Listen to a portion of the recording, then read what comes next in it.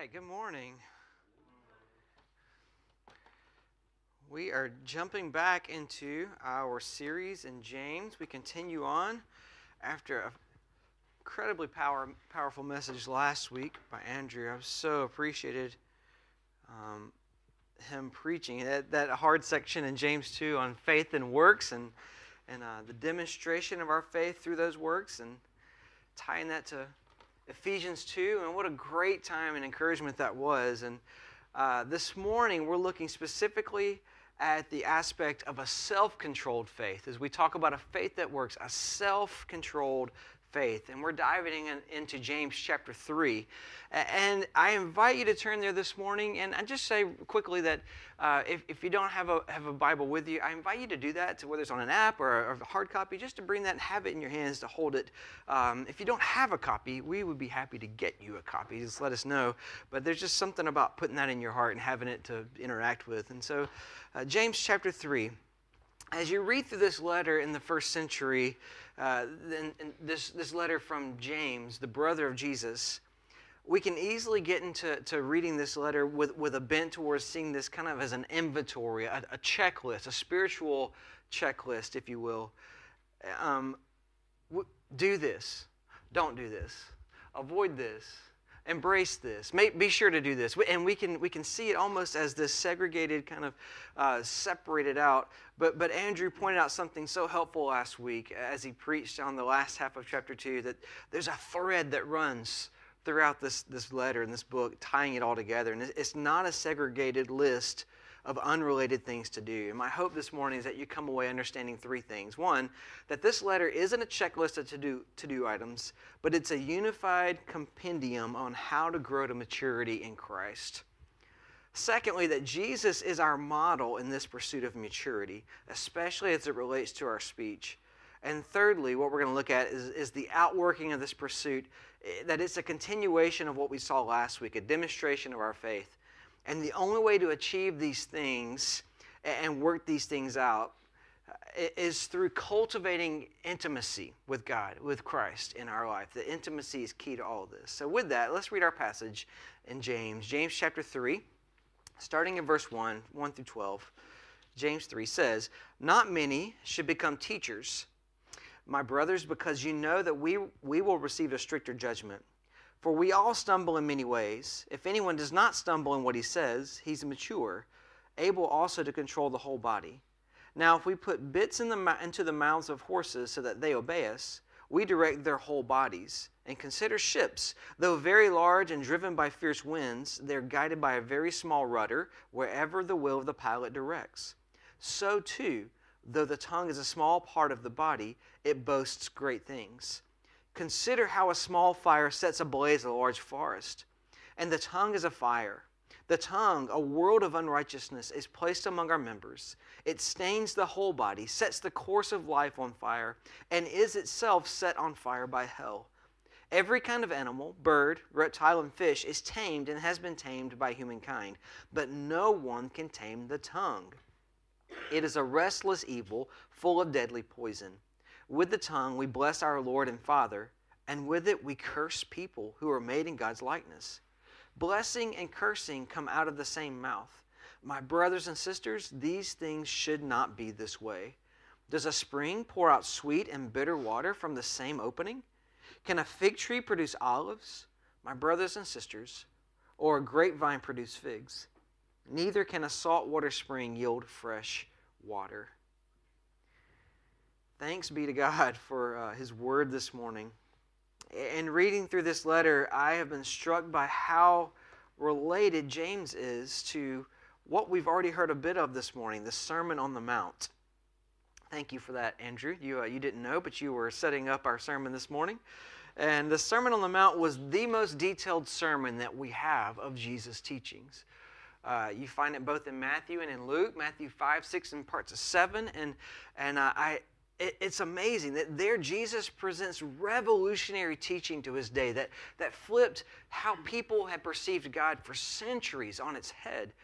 Jesus introduced the concept that he came to fulfill the whole entire Old Testament law, thus exposing us to the idea that the rest of us cannot keep the Old Testament law.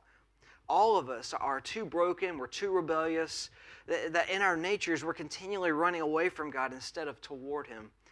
And about halfway through the sermon, Jesus makes a summarizing statement. And He says this in Matthew chapter 5, 5:48, before He moves on to the rest of the sermon. He says this, "Be perfect, therefore, as your heavenly Father is perfect." And though I didn't really realize it at first, these two passages are interlinked in a way that I didn't even see this before. And it all comes down to the word that Jesus uses when He commands people to be perfect, as the Father is perfect, knowing that we can't be perfect apart from Him and the Spirit working in us. And that word He uses there is the Greek word teleos. Teleos. And this is a crucial word for us today. You're going to hear me say it about 100 times probably, teleos. And we're going to spend a significant amount of time talking about it and thinking through how our entire passage kind of hinges on this one word. This one single word helps us move from seeing James 3 as an ethical suggestion or a best practice for living life to really getting to being more like Christ. It brings it back to Jesus and the fact that we cannot live this life apart from Him. How this life of walking with Jesus is completely about growing more and more like Him and in love with Him. We can't please God, we can't be right with God, no matter how hard we try, unless we rely on Him, we trust in Him, and let Him rule our hearts. So this word, teleos, it's a complex word. There's no real one-to-one in the English. There's no apples-to-apples comparison. Instead, it's used in many different places across the New Testament and often translated to different words depending on the context. And here are a couple of the defining terms, the way in English we would define it as something having reached its end, or something being completion. And by extension, perfect in the sense of complete in all its parts, or perfect in the sense of being fully grown to maturity, or perfect in the sense that especially in relation to the completeness of Christian character. And when Jesus uses this word, He's commanding us to be perfect like our Father in heaven is perfect. And when He says that, it's not just a moral, righteous standard. He's not just saying be good like God's good or righteous like God is righteous. Jesus is talking about something significantly deeper. He's talking about being perfect, sure, as in the sense that God is righteous, but he's referring to the Godhead's unified purpose in themselves. The undivided purpose amongst all three persons of the Trinity. Jesus talking about the completeness of character. There's no lack in any way, on any level in God. We're going to see this in our passage this morning, and today we find it in verse 2 of our passage. James 3:2 says, "For we all stumble in many ways." We know that. That's true, right? We all stumble in many ways. If anyone does not stumble in what he says, he is mature. Teleos. He is mature, able also to control the whole body. It's crucial that we understand this concept this morning because we're going to dig into the passage and extract the implications of this word from the passage and how it really kind of shades everything we read after that. But before we go on and explore that, I want to just take a minute and ensure that we understand from a biblical context what we're talking about. So let's look at a few passages where this is used across the New Testament. We just talked about Matthew 5:48, but Matthew 19, Jesus is talking to the rich young man, or the rich young ruler, however you want to say that, and he's talking about how to be right with God. And he says, you must follow the commandments. And the man's pretty audacious. He says, I have done that from my birth. I've followed ritually everything I'm supposed to do. And Jesus says this to him in Matthew 19:21. If you want to be perfect, teleos, if you want to be perfect, Jesus said to him, go, sell your belongings and give to the poor, and you will have treasure in heaven. Then come, follow me. There, right there, that word teleos is translated perfect this time. Not mature, but perfect. And he's talking about being completely right before God. Romans chapter 12, Paul uses it. One of many places Paul uses it. Romans 12:2 says this, do not be conformed to this age, but be transformed by the renewing of your mind, so that you may discern what is good, pleasing, the perfect, teleos, will of God. Here, Paul's not talking about moral rightness, but God's will being perfect in the sense of it being totally sufficient for us. That it is what's necessary. It's what's best. It's sufficient. Let's look at two other places and then we'll move on. First is Ephesians chapter 4, verses 11 to 13. Paul again writes, "And he himself gave some to be apostles, some prophets, some evangelists, some pastors and teachers to equip the saints in the work of ministry, to build up the body of Christ until we all reach unity in the faith, in the knowledge of God's Son, growing into maturity," teleos, with a stature measured by Christ's fullness. Here it's a little different, which is helpful because that helps give a fuller picture for us. But here Paul uses the very same word to talk about being completely mature as a follower of Jesus. And he's talking about being whole, being a whole person.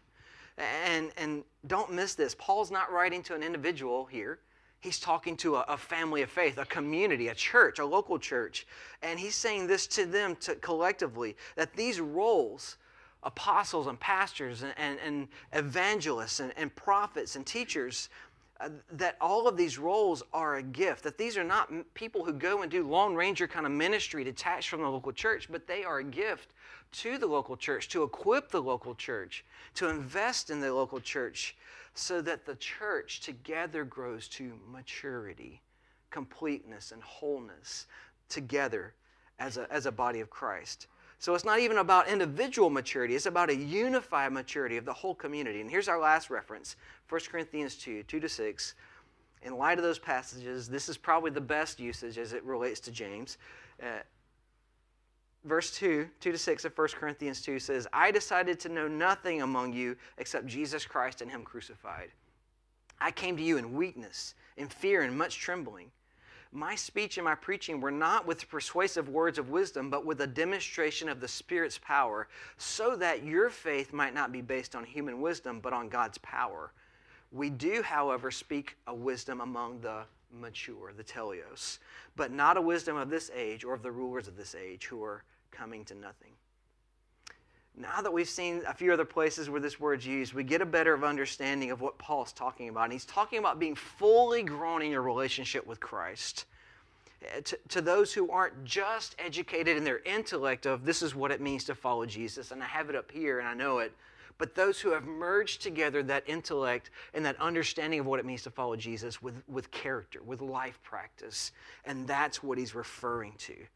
So let's look back to James 3. Let's look back at our passage, and let's read together from the beginning of our passage again. Verses 1 and 2. It says, "Not many then should become teachers, my brothers, because you know that we will receive a stricter judgment. For we all stumble in many ways. If anyone does not stumble in what he says, he is mature, able to control the whole body." What God is calling us to is to be mature in the way we've been seeing across the New Testament. And we're meant to pursue being a people who are unified in our hearts together, in our minds together. A people who are unified in our desires to pursue Jesus together. And who have one purpose in being more like Christ, both as individuals and as a community. And we misunderstand the deeper point of this passage if we fail to see this. If we read this on the surface as just another exercise for how I can live a happier life, how I can avoid being in trouble, how I can look a little better, present a better picture, have some best practices, we miss the whole point. The pursuit of being disciplined with our tongues, with our speech, is the pursuit of reflecting Jesus to our culture, to the people around us, back to God. First and foremost. Our family occasionally likes to go and check out our local museums in the area. We enjoy Kelvin Grove. We had a good time going after the Burrell collection opened back up, going looking around, taking a wander, and just spending time there. But there's a difference in the way that some of our family members like to experience these places. Dean and I really like to take our time in the spaces that have the paintings, especially those big, huge, old paintings, and we would like to just to admire them and to look at the details of them and look at the brushstrokes. Man, can you believe that somebody actually stood in front of this huge thing and was painting it? Look at the detail work on it.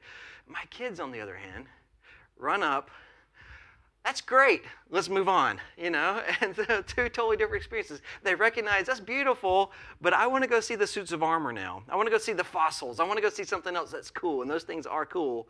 And we're no experts by any means, but we enjoy standing there and admiring the beauty of those things. And we come away with two different kind of experiences. Most often, we're ready to linger a little longer than the kids are. And today, if we're not careful, this is exactly what we can do with this passage. We can read these words, say, yeah, I need to be disciplined with my speech, and then we move on, and we kind of leave it behind, not really internalizing it. But brothers and sisters, the way that you and I speak, the language we use, the tone in which we communicate that language, they all serve as a means to indicate your maturity and my maturity in Christ. All of those things together. They speak to what extent, or even if you're demonstrating your faith, like we heard Andrew preach on last week. Am I walking out my faith? Tone, language, vocabulary, all of those things, reflect those things. So we cannot afford to overlook this. So where do we turn to? Well, we turn to Christ. Jesus is our model in this, as always. That's our second big point today. Jesus is our model on how to do this. And we see this really in four ways. The first one is that Jesus is really gracious in his words to others. Secondly, we're going to see that Jesus, in how he spoke the truth in those important moments, even when it wasn't popular. And how Jesus acknowledged those moments when it was better to even say nothing. And then we're going to look at how he was able to do these things because he spent the time that was needed with the Father in cultivating that intimacy, really hiding the word in his heart. First, we see that Jesus was extremely gracious with others. He was patient. And we see this throughout the gospel accounts.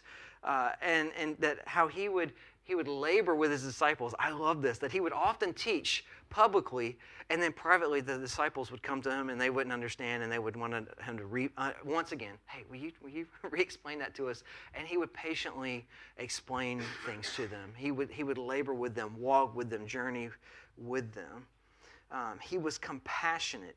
On many occasions, we see this in how he spoke to those who were the outcast, or those who weren't the cultural insider, but those standing on the outside, those who were not popular, the ones who were broken. And one of the most vivid illustrations of Jesus' use of gracious words was in a moment when he would have been justified to use strong language instead of compassionate language. Let's look at John chapter 21. A couple of weeks ago at the men's night, we were looking at a few points along Peter's journey with Christ, and we had broken up into tables, and this was the passage that my group at my table was assigned to look at, and it's been on my mind ever since that night. And in John 21, Jesus has been crucified, he's come back, he's resurrected, and we've seen him appear 2 other times to the disciples. But this is the first interaction with the 12 that's detailed for us, that we see explicitly the conversation. And the night that Jesus was betrayed, Peter follows closely behind Jesus as he's taken into custody. He follows him all the way to where he's being put on trial before the religious leaders. And he's observing from afar. And while he's observing, multiple people recognize Peter as having been with Jesus or being a follower of Jesus. One even is related to the guy Peter cut his ear off and is recognized. He's like, weren't you there? And each time, Peter denies it. He betrays Jesus. And on the last time, Luke 22:61 tells us that as soon as the words left Peter's mouth, denying Jesus, that Jesus from across the area turned and they met. They locked eyes. How devastating. Can you imagine? Devastating. We talked about, man, I would hate for my worst ever thing mess up just to be recorded in Scripture for all of time. I would hate that.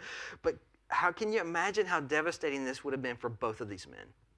For Peter, knowing the massive failure in that moment, just right before Jesus' eyes, to lock eyes with him. But for Christ to recognize all my other disciples ran. Here's Peter standing there, present with me, and I've just heard him deny me. I am all alone, after all. So fast forward from this moment to John 21, and we see Jesus meet Peter, who blatantly betrayed Jesus the last time we saw him together. And so let's read these few verses. John 21, verse 15 says, "When they had eaten breakfast, Jesus asked Simon Peter, 'Simon, son of John, do you love me more than these?'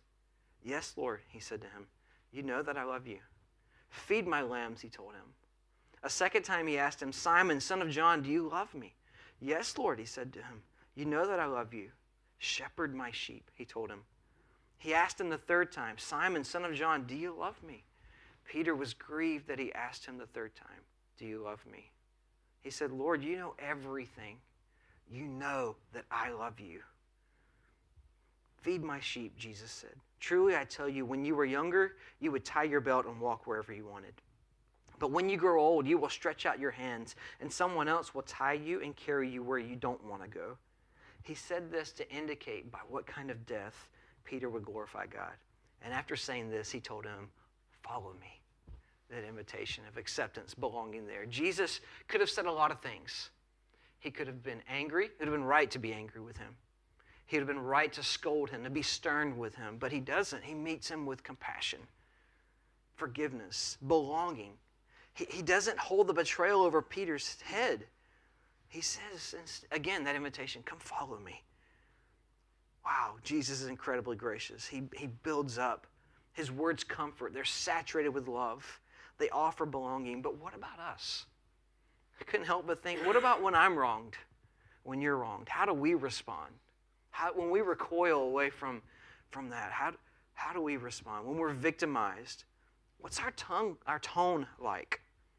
When someone accuses us falsely or does something that we feel like, man, just gets right under my skin, how do I respond? How do you respond in those moments? As we see in John 21, and how Jesus' words will overflow with grace. And I couldn't help but think of so often my words and my tone are the opposite of that. Are we gentle? Are we compassionate? Secondly, Jesus knew how to recognize the important moments when it was necessary to speak truth, even when it was hard to speak truth. And then he follows through with not just recognizing the moment, but actually speaking the truth. And think about Jesus' final hours before he goes to the cross. He's brought in before the Sanhedrin, the council of the religious leaders there. They hold a sham of a trial to try to convict Jesus of saying something, anything that would allow them to kill him. Look at Luke 22, 66 through 70. It says this, "When daylight came, the elders of the people, both the chief priests and the scribes, convened and brought him before the Sanhedrin. They said, 'If you are the Messiah, tell us.' But he said to them, 'If I tell you, you will not believe. And if I ask you, you will not answer. But from now on, the Son of Man will be seated at the right hand of the power of God.'" Wow. And they all ask, "Are you then the Son of God?" And he said to them, "You say that I am." Mark 14 gives us another kind of camera angle on this encounter. And Mark records part of the conversation in Mark 14:61. He says, "Again, the high priest questioned him, 'Are you the Messiah, the Son of the Blessed One?' 62, "I am," said Jesus, "and you will see the Son of Man seated at the right hand of power and coming with the clouds of heaven." Jesus spoke truth in this moment, knowing it was going to be costly for him, knowing that it was going to cost him his life even. But he doesn't evade. He doesn't sugarcoat. He speaks plainly to them. Jesus does the same with Pilate, Rome's regional ruler over Judea. He's brought in before Pilate in John 19, verse 10. And Pilate questions Jesus. Verse 10 says, "So Pilate said to him, 'Do you refuse to speak to me? Don't you know that I have the authority to release you or the authority to crucify you?' Verse 11, Jesus responds by saying, you would have no authority over me at all if it hadn't been given to you from above. This is why the one who handed me over to you has the greater sin." Wow. Jesus speaks not gentle truth, but some really hard truth, unpopular truth, to arguably the most powerful man in the region. What about you and me? Do you have this under control? When your colleagues at work ask you about what your life's like, your family member asks you about what you believe, do you divert to another subject? Do you avoid it? Do you share parts that are, will line up with what they believe and never actually get to the parts, that are in conflict? And it's okay to start there, but do we ever actually get to the parts of the full truth of the gospel? Truly loving others means, man, I'm willing to say the hard things to people in compassion, in love. Not in harshness, but in love. Jesus was gracious. He was courageous enough to speak the truth in hard moments. Thirdly, he also remained silent in moments where it was more important for him to do that, when it was better to say nothing. During that same night we just read about, Pilate doesn't know what to do with Jesus, so he learns Jesus is from Galilee, so he sends him to the guy who's in charge of Galilee, to King Herod. And so he brings him before Herod. And this encounter is recorded in Luke 23, in verse 7, says, finding that he was under Herod's jurisdiction, he sent him to Herod, who was also in Jerusalem during those days. Herod was very glad to see Jesus. For a long time, he had wanted to see him because he had heard about him and was hoping to see some miracle performed by him. Verse 9, so he kept on asking questions, but Jesus did not answer him. Now, who knows why Jesus chose not to respond in this moment? Was it because this was the man who had killed his cousin, John the Baptist, for seeming no reason at all? And he just knew it would be better for him not to say anything at all than to be tempted and to possibly give into that temptation. So Jesus never going to give in to temptation. He remained silent. I don't know. Was it because Herod was looking for a spectacle? Verse 8 says that. He wanted to see some miracle performed. We have no way to know this, but what we can take away from this is that Jesus was very intentionally silent before Herod. And he had just been really explicit with Pilate right before this. He just revealed who he was to the Sanhedrin before that. But before Herod, he says nothing. Jesus knew when to remain silent. I don't know about you, but this is something I continually to seek to grow in. Man, for moments I can take back when I wasn't silent. I wish I could have been. Wish I would have been. I've spent years praying over that tendency in my life. Continue to pray over that tendency in my life. And maybe you're the same way as me in that. Growing into that teleos maturity means growing in our ability to know when to speak and when not to speak. Lastly, when Jesus did speak, his words were saturated with God's word. That's what came out when he was squeezed. God's word did. You see this in his temptation in the wilderness in Matthew 4. When Satan meets him, how does he respond? This is what the word of the Lord says. This is what Scripture says. Don't you know this is what God says? Repeatedly, when Jesus is faced with temptation, he responds with Scripture. Dr. Don Whitney, in his book, Spiritual Disciplines for the Christian Life, talks about how to pray through the Scriptures. And he discusses the benefits of this and how praying Scripture is one way that helps us to memorize Scripture. I heard Dr. Whitney teach on this, and in describing this habit, he spoke about how Jesus did this and how you see Jesus doing this on the cross even. How when in his most excruciating moments, some of the words we get from those last 7 statements, 2 of them are Scripture from the Psalms. Psalm 22:1 says, my God, why have you abandoned me? Why are you so far from my deliverance and from my words of my groaning? Even in his grief, even in his anguish, what's coming out of him? It's not cursing God, it's Scripture that's coming out. You skip over a little bit, and Psalm 31:5 says, into your hand I commit or entrust my spirit. You have redeemed me, Lord God of truth. That sounds familiar, right? In his most excruciating, trying moments, when he's suffering unimaginably, where does Jesus turn to? Where do his thoughts go to? What's coming out of him? He turns to what he's already hidden in his heart, Scripture. And this is what comes out of him when he's pressed and squeezed. What about us? What comes out in those moments of difficulty? When we're feeling that pressure, when we're squeezed. What comes out? What kind of speech comes out? What kind of tone are we using? Is it Scripture? Is it compassion? Is it cursing? It's worth noting that when Peter's denying Jesus, the way Peter tries to prove to others that he's not actually a follower of Jesus, finally, the last time when they leave him alone, it's because he swears at them. He curses at them. Your language tells the story of your character. Your tone tells the story of your character. How you treat your family, not just what you say, but how you say it. Man, that's been so convicting this week to think about that. Oh, we have to let Jesus be our guide in this. Growing in maturity means being like him, emulating him. It means putting God's word in us so that it is what comes out of us. Lastly this morning, the key to all of this is intimacy with God. Because saying that and actually doing that are two different things. And growing into this teleos maturity doesn't come overnight. It's a slow, steady process. We want it to be quick. We want to grow and to be more like Jesus and to flip a switch and it just happen. But it's a slow grind, a day in, day out of pursuing Jesus. Teleos maturity is our aim as we walk step by step in relationship with Jesus. It's meant to be this consistent journey of the ups and the downs drawing us near to God, us leaning in, us being more dependent, us trusting in Him. The main way we achieve this is through long-term, ever-increasing intimacy with God. It's not through our effort. You can't just make this happen. In fact, verse 8 says that. We saw that in James 8. Verse 8 says, James 3:8 says, but no one can tame the tongue. No one can. That's the reason we need Christ in us, helping us through His Spirit. You and I can't do this on our own. And James uses a few different word pictures here to help us see this. In verse 3, James uses the illustration of the horse. In verse 4, he references the rudder of a ship. This is what he says. Now, if we put bits in the mouths of horses so that they obey us, we direct their whole bodies. And consider ships, though very large and driven by fierce winds, they are guided by a very small rudder wherever the will of the pilot directs.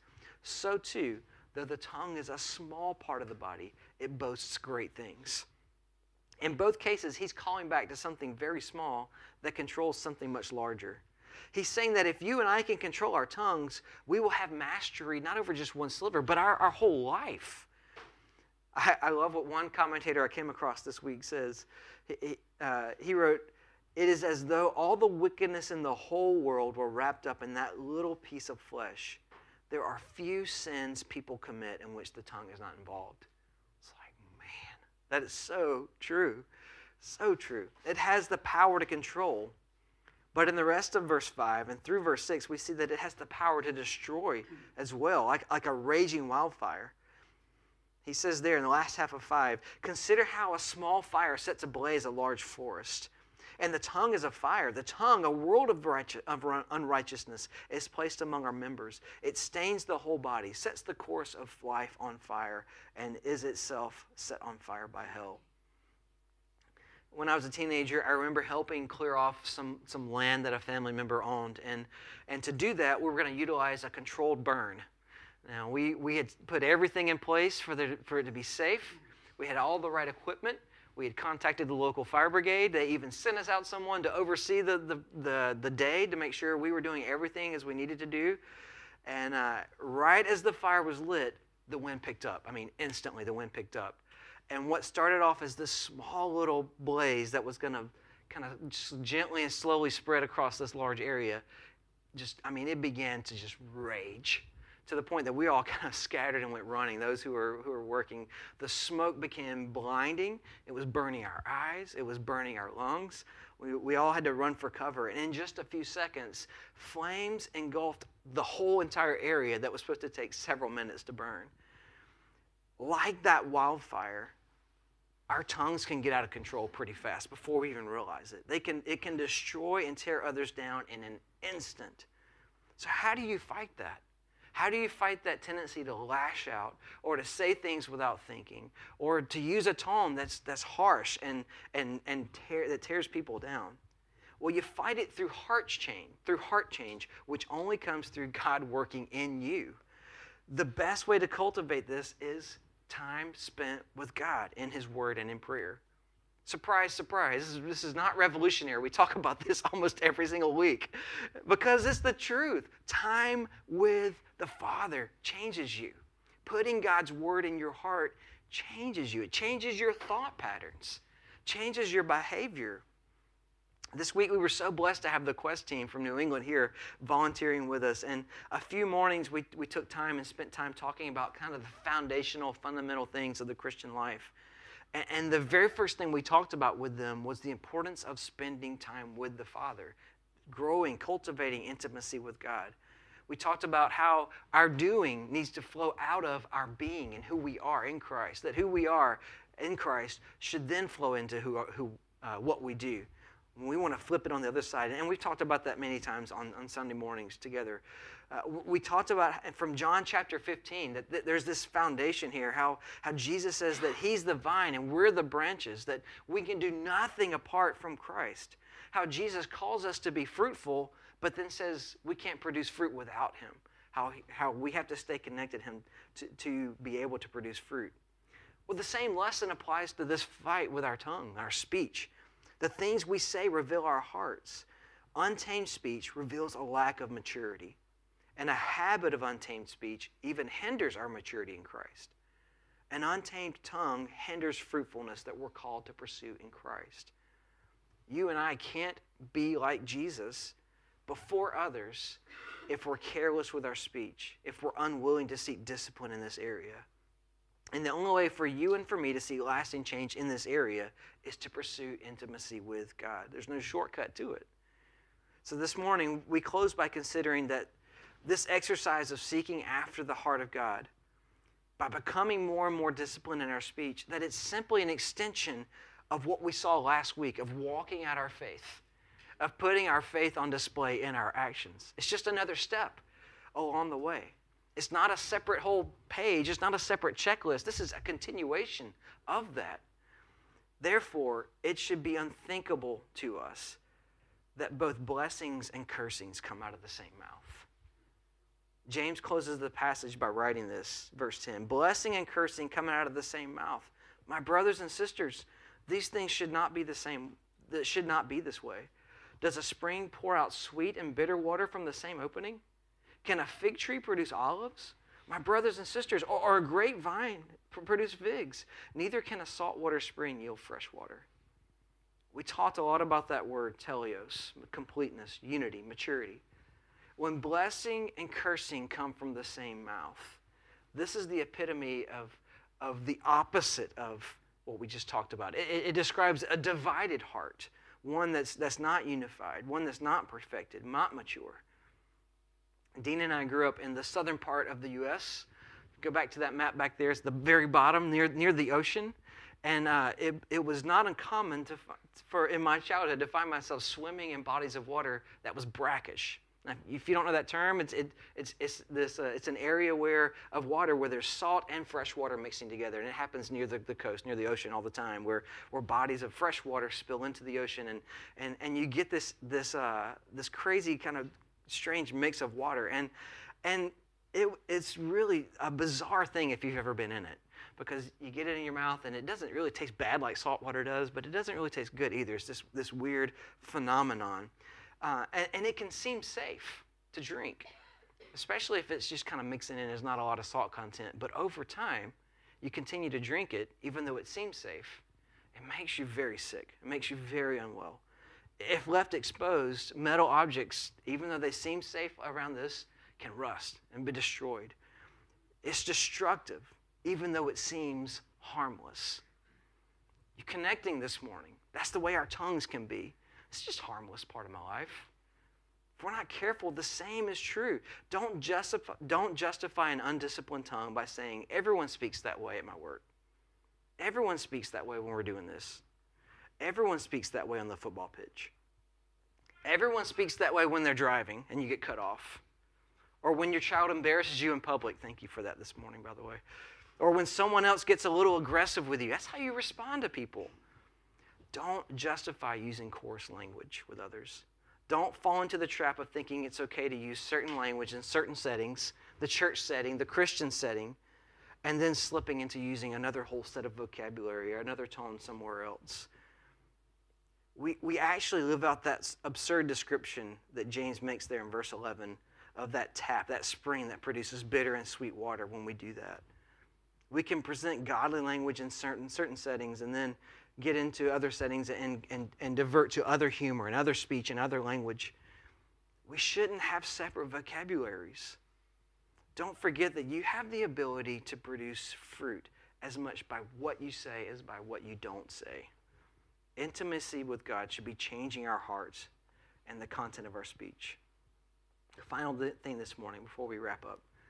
This is about reflecting teleos, that wholeness, that maturity, that unity and in our pursuit of God. And we can't forget that it's also about portraying Jesus to the world around us. You and I are a picture of Christ to our friends, to our families. They see us.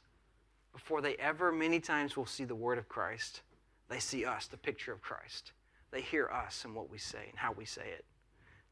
That's what we portray to others. We're meant to glorify God before others, being a reliable witness. It starts with our character. Before people ever believe what we have to say about who Jesus is, they look at our lives first. It's much about what you preached last week, Andrew. We're called to a high standard in this area. And that's why James uses this word of all words to describe the one who's disciplined in this area. It's why it's why that very first sentence says there will be a stricter judgment for those who teach, because there's a higher standard on what you say in your life. Is our lifestyle aligned with what we present our teaching? So this morning, it would be pointless if this were just an exercise in manners. It would be pointless if I were just to say, hey, here's a great suggestion for your life, a best practice, or a good ethical stance to take. This is just one more aspect of seeking after what is most satisfying in this life, and that's knowing and walking with Jesus. And today, if you're here and you've never believed Jesus as the way to be right with God, if you've never made him the Lord, the King of your life, I want to tell you that there's nothing else that can compare to that in this world. There's nothing else in this world worth pursuing. Nothing better, nothing more hopeful, nothing more joyful than knowing Jesus. If you're hearing me say that this morning and you feel a longing to know more, we would love to talk to you after the service. We would love to pray with you. Entering into that kind of joy and hope isn't complicated. It's really easy. It doesn't take a lot of rituals or any rituals. It's really simple, and we would love to tell you about that. This morning, we're going to respond in two ways, through song and through the table. This morning, as we turn to this, and if you're a follower of Jesus today, and you do profess faith in Christ and have made him the Lord of your life, we invite you to partake in this.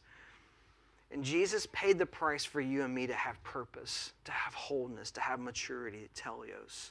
And that's his desire for us.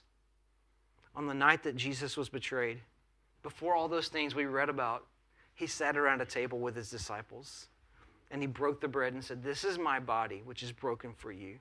Do this in remembrance of me." And at the end of the meal, he held up the cup and said, "This is the new covenant in my blood. Do this in remembrance of me." So today, as we partake these elements, we long to be perfect as our Father in heaven is perfect. The way we do that is reminding our hearts that Jesus has already done that for us. So today, let's walk in that. Let's celebrate that. Let's embrace that and pursue that. Father, we thank you for the gift of your word. We thank you for moments that it impacts us, that it challenges us. Lord, I pray that you would purify us in this way, that you would make us a people whose speech reflects who you are, that you would make us a people who of great character, that reflects your character, that you would help us to be fully mature, to help us to be the people you are using in this place to be an accurate picture of who you are and of your gospel. So come do that work in us today, in Jesus' name.